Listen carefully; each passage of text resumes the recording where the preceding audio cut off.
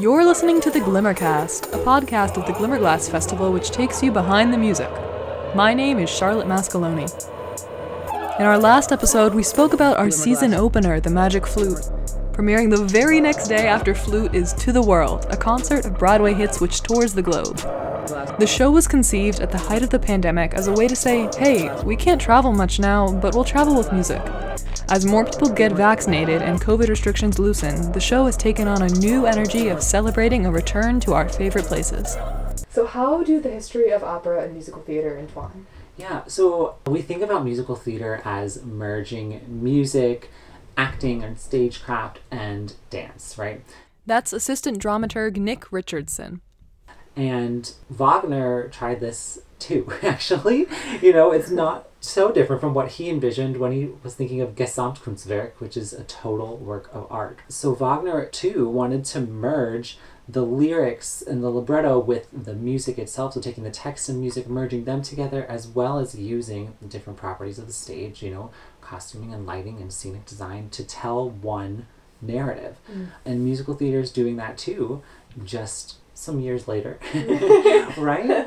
America's contribution to this whole genre of theater music was what we all call American musical theater. This is William Burden, a world-renowned tenor and one of our 3 artists in residence this season. It's just a different style. It's Rodgers and Hammerstein, Kern, the great writers and contemporary writers of American musical theater were the Verdis and Puccinis and Mozarts and Handels of their day. And Europe recognizes that. In Europe, opera houses do musical theater regularly. It's pretty great. Think about the influence of the English stage and English operetta, right? Thinking about Gilbert and Sullivan. Some people say Pinafore is really the first integrated musical before Oklahoma, before Showboat even. But I also think about traditions from the operetta like patter songs, which are still a common trope in musicals today. But musicals are also coming from vaudeville and variety performances, which were common in Britain too, and sort of imported into America. So we have all of these little vignettes together. We're going to have a song inserted here, and we're going to have a dance number that really doesn't have anything to do with anything here. And so, that's kind of the state of the American stage before we start thinking about telling one grand story, one narrative across the entire evening. So in many ways, opera and musical theater continue to influence each other in a swirling, whirling, symbiotic relationship. Think about La Boheme, which inspired the hit musical Rent. For those singers who are versed in both, how do they navigate the two forms?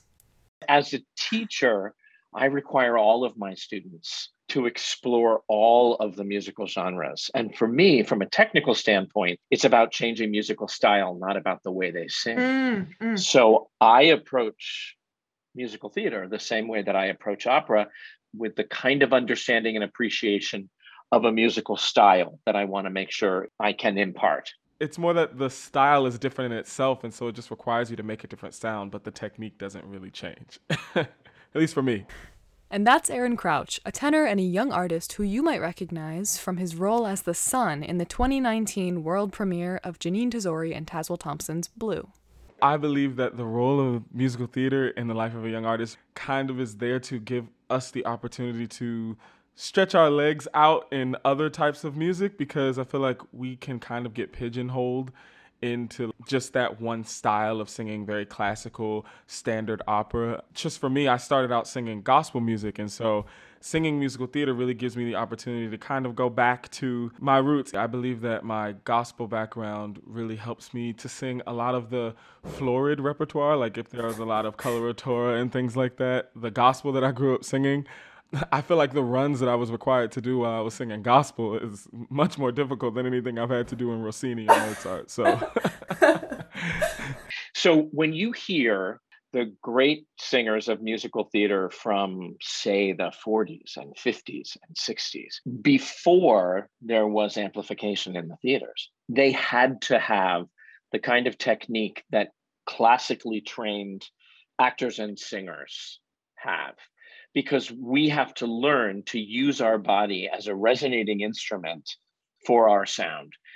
And it's one of the most wonderful aspects of musical theater at Glimmerglass, because Francesca has taken great pains to do great musical theater pieces in their original form with full orchestra, but unamplified. Now, I recognize that this summer, because of the uniqueness of the venue, there will be some amplification of the sound, but we will still project our voices in the same way we would if we were in the Alice Bush Opera House. When you yourself as a performer do these cabaret shows where you're changing characters very quickly, how does that live in your body? It's a little bit like doing a song recital, right? Or a Liederabend.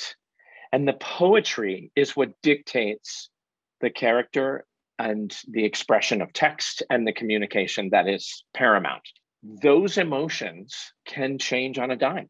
It's the way we live. It takes the capacity to think through the complete poem and recognizing that we are fully capable of expressing all the range of emotion within that. I have always found that the most important aspect of live performance is the constant interaction between audience and stage. That connection, live connection from my instrument to their sternum, and they get to feel the vibration in their bones. That is a relationship that only exists in live performance. I'm actually very excited to really get into it, because I know that all of these pieces are staple pieces, like Pippin and Fiddler on the Roof and Hello Dolly, and some things are just really silly. Like one of my pieces, I'm just excited about being in New York. After the whole pandemic, does singing about being excited to be in New York feel different? Singing about being excited to be in New York feels different because I don't like New York. So any song that has to do with singing the praises of New York is going to be acting. Maybe we got to change it to being about like New York State, upstate. Right. What is the role of musical theater in a young opera singer's career? If you watch this fantastic new film version of In the Heights, these are unbelievable performers whose whole sense of the projection of their text and their character and the energy that they need to have is operatic in scope, without question. So we are now really blurring these lines in a huge way. And so it's a requirement. My students at both Juilliard and Mannes need to have a monologue. They need to have a classical musical theater piece. They need to have a contemporary musical theater piece, in addition to standard concert repertoire and standard operatic repertoire. We are training complete 21st century performing artists today. So Mr. Richardson and I were talking about all of this, technique, history, where musical theater takes place, and he brought up the role of community in the life of musical theater. And the more we talked, the more I realized the ways I value musical theater began as early as middle and high school, late nights after tech week at the local diner, stuffing fries in our face and probably being the waitstaff's least favorite table. I think there's a lot of Twitter jokes about Denny's. Anyways, you get the point. For many in the United States, musical theater is the soundtrack for their childhood. This book just came out by Stacey Wolf, who is a musicologist and feminist scholar at Princeton. It's called Beyond Broadway. I believe it was published last year. And she's been working on this ethnographic project, specifically looking at amateur productions of musical theater. And she argues that the lifeblood of musical theater, the people and the places that keep it alive, really are outside of New York and Broadway, and really located in these amateur productions that are done in schools, in churches, community centers, community theaters. That it's those productions and those people that keep the American musical alive and going, which I think is really exciting. And there's nothing more community-based than taking classics, mixing them up, and bringing them back to the people. In his free time during the pandemic, Mr. Crouch began a YouTube series called What the Fach? That's F-A-C-H, a German term which categorizes different voice types. Not whatever else you thought I said. I don't find myself listening to a lot of men when I'm just listening for fun. Like if I'm just listening to opera for fun, I'm probably going to listen to a soprano or a mezzo. And I found myself going into the basement after listening to it and trying to sing the high note that they sang or the coloratura passage they sang, but in my octave. And then once I found myself singing through all of like Come Escolio and Sempre Libera just for fun. So as that started to progress, I started to send videos to my close friends being like, hey, like, look at this dumb thing that I've been doing. When the pandemic started, I was still doing that, and I was actually making longer videos of like the entire arias and sending them to my friends and being like, ha ha ha.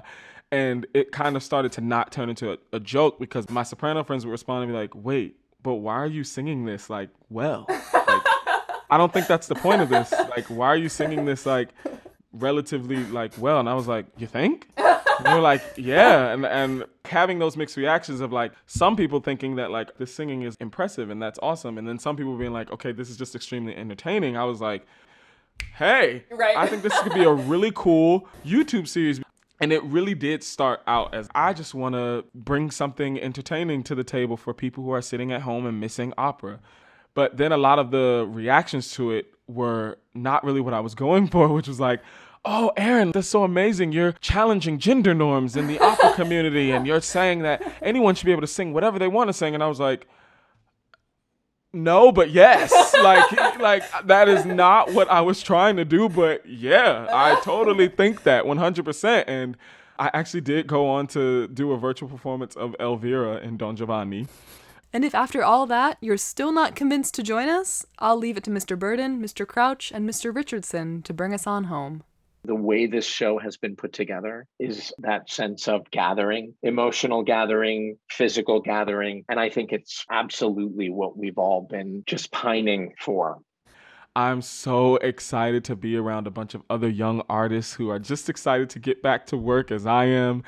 Yeah, I'm just excited to get back on track. I'm so excited for this season at Glimmerglass. I really, truly am so honored to be back. And I hope everybody enjoys this really special summer season. Glimmerglass. Thank you so much for listening to the Glimmercast. Once again, my name is Charlotte Mascaloni, and I'm your host, editor, and producer. Our audio engineer is Joel Moraine. Our dramaturg is Kelly Rourke. Our director of communications is Brittany LaSavoy, and our communications associate is Makai Eastman. Our theme music is produced by Elijah Sokolow, and our graphic design is by Kate Ale. And now, special thanks not only to the Glimmerglass office dogs, but also all Glimmerglass furry friends. Maverick, Blue, Maggie, Rome, Pepper, Stevie, and Willow, Dolly, Marlo and Zella, Sylvie, Rue, Tilly, Millie, Artemis and Apollo, Shoe Bob, and the newly born yet currently unnamed communications kitten. Woo! To book your tickets for To the World, running July 16th to August 8th, visit www.glimmerglass.org or call our box office at 607-547-2255. Remember to follow the Glimmerglass Festival on Facebook, Instagram, TikTok, and YouTube.